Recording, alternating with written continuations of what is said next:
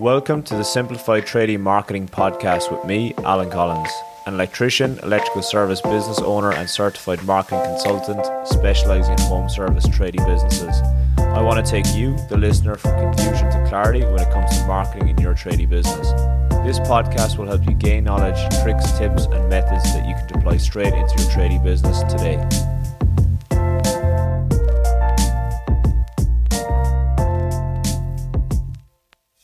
Today's podcast has been inspired by a response to a quote that we sent out today. The quote was for a Tesla charger install. We do a lot of these, so the figures are always crunched to a T. That was fine. We got all the photos we needed, pieced it all together, looked at the quote, checked it over twice, sent it out with all the relevant documents, and then we got a one-sentence reply. How many hours is this job going to take? So this to me straight away is alarm bells, because what generally happens here 9 times out of 10 is that client is supplying the charger. He's thinking it's just a little bit of cable and how hard is it to install a charger. Now what he's probably doing in his head is reverse engineering the quote amount versus how many hours it's going to take. So then when he comes up with that figure, he will then compare it to his hourly rate and think it's absolutely ridiculous, not realizing that money goes straight back into the business, to the taxman and towards GST. What I want to do in this podcast is go through the good, the bad and the ugly of qualifying your leads. I'm going to start in reverse order with the ugly, I feel. So this one's going to be a special shout out to the homeowner builder. Some of the lessons you learn in business are going to cost you money, and it's probably a good thing as long as it's not that much money.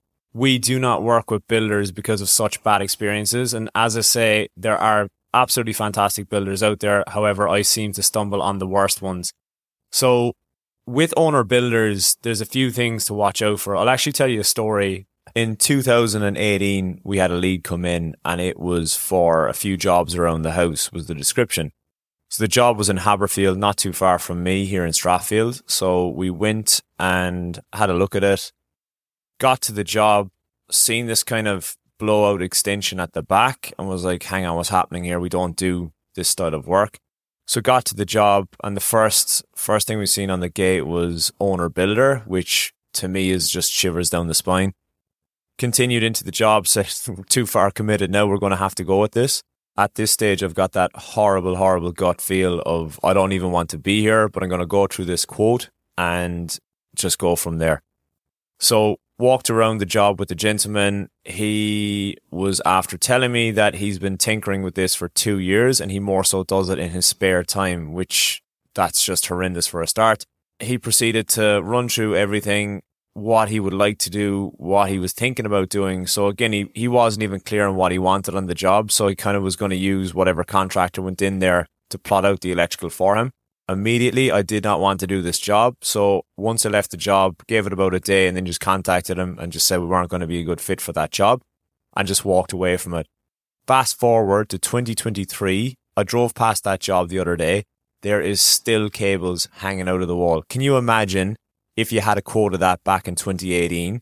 This just shows the level of organisation that would have gone into that job. You would have been getting phone calls every couple of weeks, every couple of months saying this bit is ready, can you come? Unload all your gear, get your tools out, get that bit done and pack up again. It would have been such an inefficient job had you have quoted it. Not only that, the price of materials have gone through the roof since 2018. Always get a schedule of works for these jobs and when the trades are coming in and out so you can work in with it.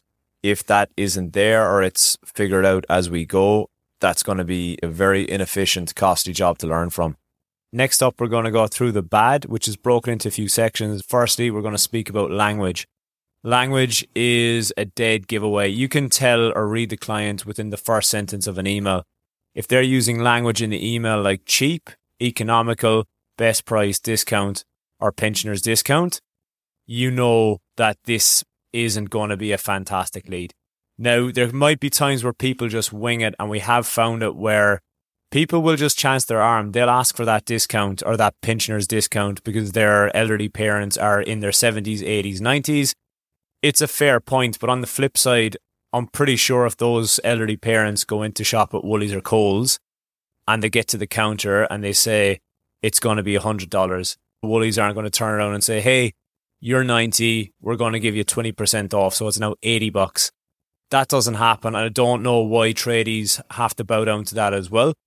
There is a time and a place for a discount though. There absolutely is. If you have put enough money on that job, or you'll get through that job quicker than the estimated time on the job, I'm all for a discount. If it means dropping $100 to get that job, yes, it comes straight off your bottom line, but to win that job is definitely going to be worth dropping that little bit on the job as long as you're making that profit margin on it.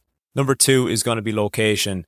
Is the job going to be close by or is it too far away? If it's too far away, you really have to weigh up if the juice is going to be worth the squeeze.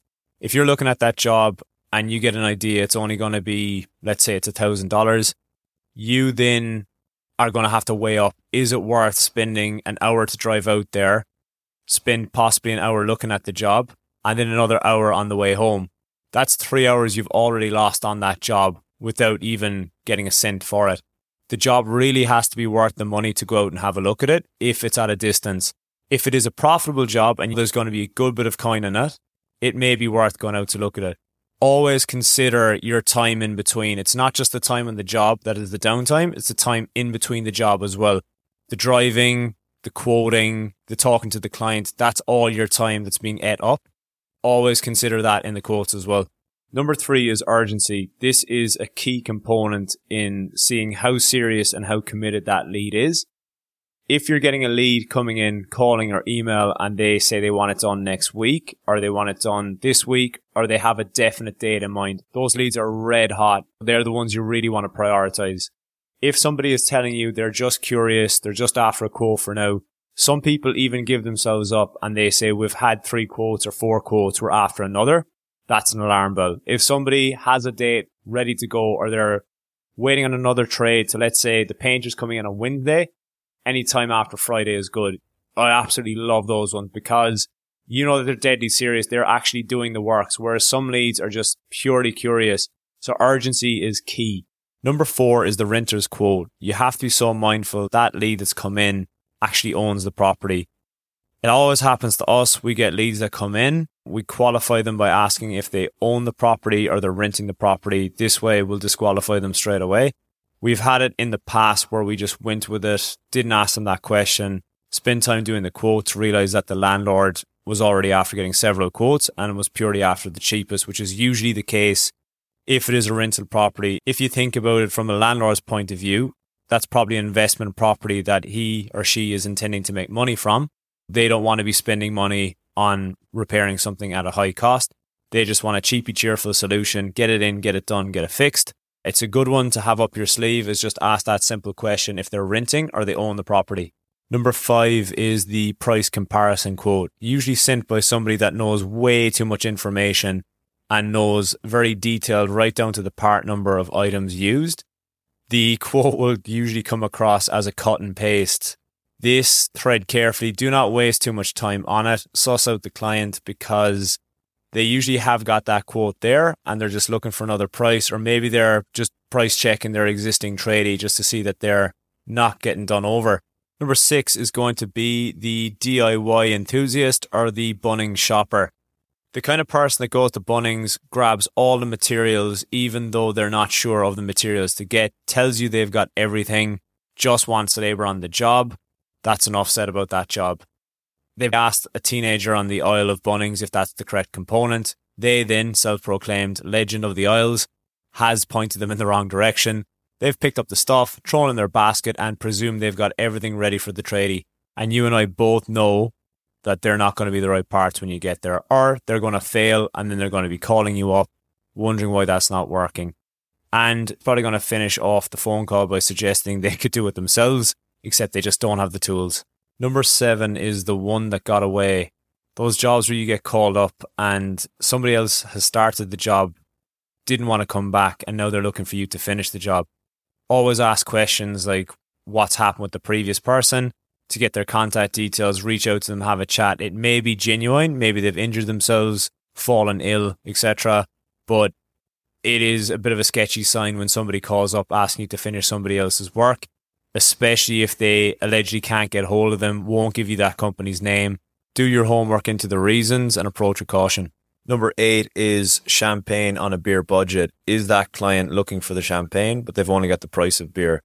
This can be very deceptive. They may be a fantastic lead, but they may just not have the budget to do the job. So always ensure, read between the lines, check for the language they use. That they keep mentioning price, cost, and cheapness, although they may be fantastic people. That is a warning shot where they may not have the budget for the job.